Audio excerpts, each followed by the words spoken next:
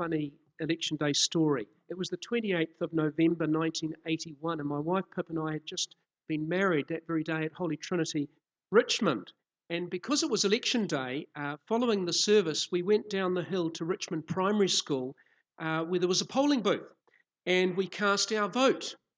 And Pip was dressed in her beautiful wedding dress. I was in a suit. And just at that moment, our photographer took a photo of us posting our votes simultaneously into the ballot box and sent it to the Nelson Mail, and it was duly printed that evening. This was the very first day of our marriage partnership, and it was a picture of cooperation and harmony and unity, casting our vote simultaneously. But in spite of the appearance of unity, it was also the first day of quite a stormy relationship in the first few years. Today, our gospel reading is from Luke chapter 8, about Jesus calming the storm. And this event speaks powerfully to us, especially as we navigate the storms of life, be they relational or of any other kind. Now, the calming of the storm is certainly a favourite Sunday school lesson because it is so unusual and dramatic. And the take-home lesson was usually, if Jesus can calm the storm, then he can calm the storms in your life. But I think that's too simple. It may be true, but there's further depth there to be plumbed, and I want to look at that this morning. So imagine the scene. It happened on Lake Galilee. Some of you have been to Galilee, the beautiful harp-shaped lake in northern Israel. It's about 11 by 15 kilometres in size, and it's 215 metres below the level of the Mediterranean Sea. And we know that a number of Jesus' disciples were fishermen and had worked on the lake almost every day of their lives. They were very experienced in handling boats and looking at the weather and judging safety issues on the Sea of Galilee. And so it says in verse 22, one day Jesus got into a boat with his disciples and said to them, "Let us go across to the other side of the lake." And so it happened that they set out from the shore, and while they were sailing, Jesus fell asleep. Now, I could preach a whole sermon about, the fatiguing life of ministry right there, but that's for another time. I'm going to skate over that. But one of the unique features of the Sea of Galilee is that under particular conditions, a strong wind can funnel down some of the steep valleys that lead to the lake on the north and east side and stir up the lake so that it becomes exceptionally rough in a very short time. And that is what happened on this occasion. Now, if the boat was anything like the Jesus boat that was excavated from the mud of Galilee in 1986, it would have been between 8 and 9 metres long, not insubstantial, and about 2.5 metres wide. And it had a sail, it had ribs, it had places to sit, it had rowlocks for 2 pairs of oars. And so it was that the wind took hold and the waves built up and the boat began to take on water and was in danger of being overwhelmed. Can you imagine being in this situation? It must have been terrifying. I recall a number of times in the past when I have feared for my life. You could probably think of some situations of your own when you feared for your life. And on every occasion in my experience, it has been on water. One of my best university friends was drowned, saving his son off St Clair Beach in Dunedin.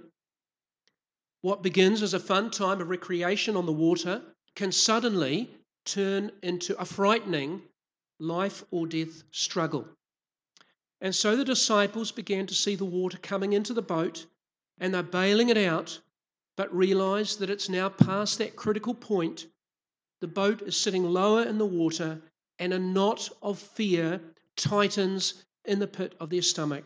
Unless something miraculous happened, they will probably drown. And so they turn to Jesus, who's asleep. How did that play out, I wonder? Did they take a vote on who should wake him? The lucky disciple gently tugs at his shirt or nudges his shoulder. "Oh, look, Lord, I'm so sorry about this." But the others are a little bit worried about the situation, with the wind and the waves and everything. Anyway, they asked me to see if you could do anything about it. Oh, not right away, of course, Lord, but, when you're up and about, just in the next 5 or so minutes, if that was okay. No, it wasn't like that. In verse 24 it says, they went to him and woke him up, shouting, "Master, Master, we are perishing." They were terrified.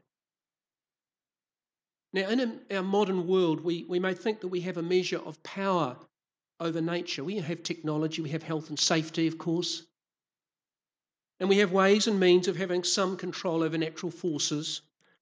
It's not always the case, of course, but there is an illusion that we are masters over the natural world. But for the ancients, they knew that they had no control over nature. They were at the mercy of nature. The Jews, on the whole, were not a seafaring people and actually feared the sea. They left that to the Phoenicians out there on the coast. To them, it represented the evil powers of chaos, always crashing and eating away at the fringes of life, threatening to overwhelm and destroy the very order of life. So all of these feelings had seized the minds of the disciples. But you see, what happened to them can happen to us. You see, the storm which so dominated their minds and hearts at that instant came between them and the assurance of Jesus' care. You see, it was Jesus who'd suggested they cross the lake in the boat in the first place, and the disciples had obeyed him. They were not in the situation because they'd done anything wrong. Bad things happen to good people. It wasn't their fault. But when the chaos began, it was so raw, so immediate, and so life-threatening that their trust in Jesus seemed to have evaporated. And so they said, "Master, Master, we are perishing." And in Mark's Gospel, reporting the same event, the disciples are reported as saying, "Don't you care that we are perishing?" Do you relate to that? I know I can. When things go wrong, my feelings can take over my mind and my faith, and I can panic. When there's an overwhelming storm in my life, be it a health problem or a relationship breakdown or the pandemic, for example, then I'm tempted to think that Jesus has abandoned us, that Jesus no longer cares for us.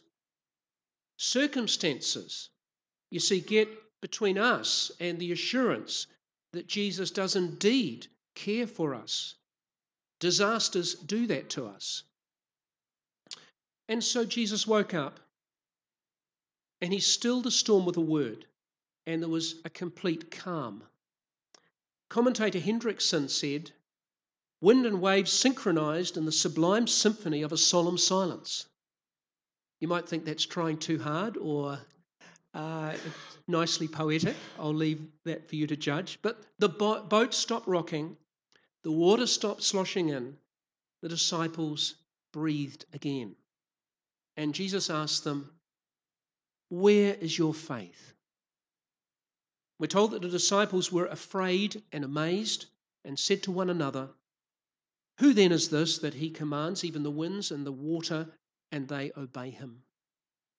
So you see, this is as much about the identity of Jesus as it is about how he can save us from trouble. Do you see that? Who is this that the wind and the water obeys him? As I said in the pew sheet, some of you may have read the front page already. I've been reading a little book entitled "Who is God" by Richard Bauckham. Only 110 pages. It's one of those little books that's an absolute gem, though. Someone said to me yesterday when I told them about this book and the title, "Who is God?" they said, "Isn't that a question you should already know the answer to?" To which I would reply, "Well, it's a big topic." But in the very first chapter, Bauckham describes Jacob's ladder from Genesis 28. And the Hebrew word for ladder can also mean staircase. It's the same word. And this staircase appears to be an allusion to the ziggurats of the ancient Near East, where the people would build a pyramid-like structure with steps all the way to the top.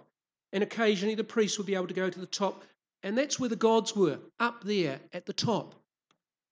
But in the story of Jacob, we're told that God stood beside him while he was having his dream of the staircase with the angels going up and down. And God said, Jacob, know that I am with you and will keep you wherever you go.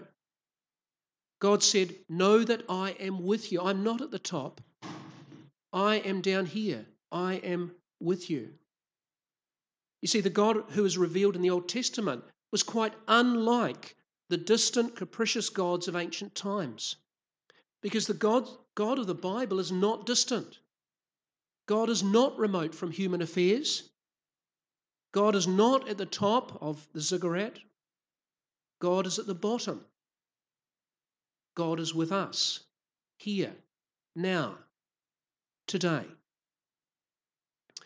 So we have the extraordinary situation of Jesus Christ calming the storm, and the disciples were afraid and amazed because of the power Jesus had over nature. Jesus spoke a word and the storm ceased. And that reminds us, of course, of Genesis chapter 1, where God said, let there be light. God creates the world through his word. And now God comes into the world he has created. He comes in the form of the man, Jesus Christ, but his true glory and power are veiled. Many people who encountered Jesus saw an ordinary-looking man, and yet there were times like this where his glory and power were revealed. And the disciples were amazed because here Jesus was doing what only God could do, exert power over nature through a word. But more importantly, they were amazed because God was with them, you see. The God who revealed himself to the patriarchs in the Old Testament had come into his creation in Jesus to be with us forever. Now, if you want to summarize the whole of Christianity, you could do so by saying that God loves us and wants to be with us. God wanted us so much that he sent his only Son into the world to enable this to happen. And even today, God still wants us to be with him. God wants to be with Brody, who's to be baptized a little later. God wants to be with those facing storms of different kinds. God wants to be with you in the good times and in the bad. And I can testify that God has been with my wife Pip and myself since November 1981, or at least that long, probably longer, to help us work through our internal storms, as well as the storms from outside that we faced together. God has been with us. Now, I close not by pleading with you to consider the claims of God on your life, because that wasn't the approach of Jesus. No, Jesus called people, nay, he summoned people, all kinds of people, to follow. And so instead I close with what Jesus said to his disciples in the boat. In a flat calm on that unforgettable day, he said, where is your faith? The implication being that you have faith, but you may have forgotten to exercise it. What about exercising it? Amen.